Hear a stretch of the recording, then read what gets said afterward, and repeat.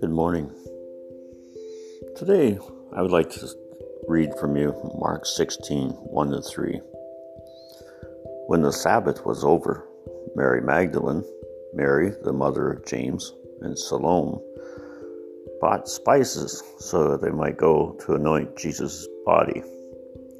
Very early on the first day of the week, just after sunrise, they were on their way to the tomb, and they asked each other, "Who will roll the stone away from the entrance of the tomb?" And my message as such today is called, "Who will roll away the stone?" 2,000 years ago, that was the one question voiced by the women when they came to the tomb to anoint the body of Jesus. Who will roll away the stone? There was a guard detail put there by the religious authorities. In Matthew 28, it says that an angel came to the tomb, rolled back the huge stone that covered the entrance, and sat on it. The guards were terrified seeing this, that they shook and became like dead men. Dead people don't move or speak.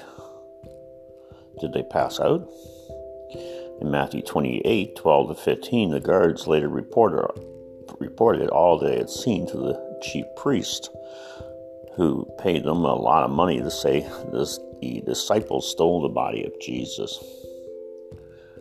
Which, if you start thinking about this even more, it's like they obviously saw a miracle, and yet they were told to keep quiet about it. And it goes back to the same question: who will roll away the stone? The women came to the tomb, as I said, to anoint the body of Jesus. And back in biblical times, a dead body was wrapped in spices to preserve it from decay. The body was wrapped with rolls of linen to maintain the shape of the human body. The Gospel of John records that the body of Jesus was buried with a mixture of myrrh and spices, about 75 pounds. Now, I know some people will say, well, someone took the body of Jesus, that's why the stone was removed, but I know three groups that would not have taken the body. The Romans, there was no reason for them to take the body. They wanted peace. Stealing the body would only start uprisings and wouldn't help them. The Jewish leaders, they posted a guard detail. They wanted Jesus to go away and his disciples to disappear. The disciples, would they steal a body and then die for a lie? They talked about telling the truth.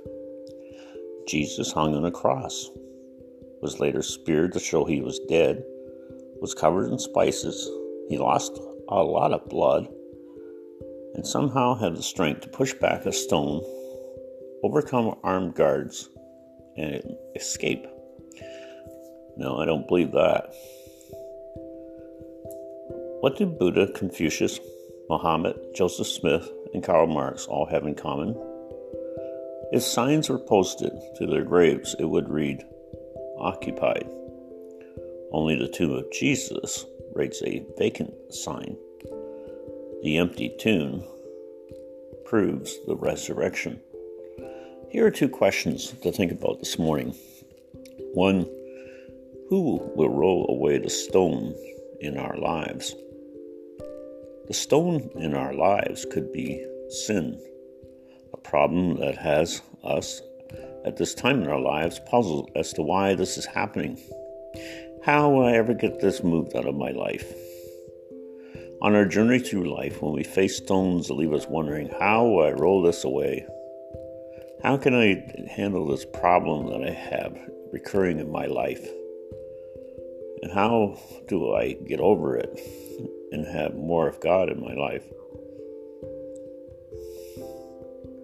We need to seek God in prayer, asking Him to remove the stones in our lives, to put our eyes off the problem and onto the problem solver and see them as stepping stones for God to be glorified in our lives.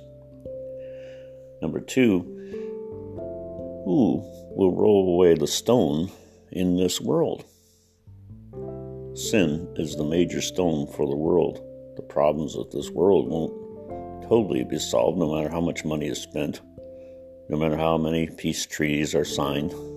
The problems in this world need to have the sin bearer, Jesus, return to this world and make things right once and for all.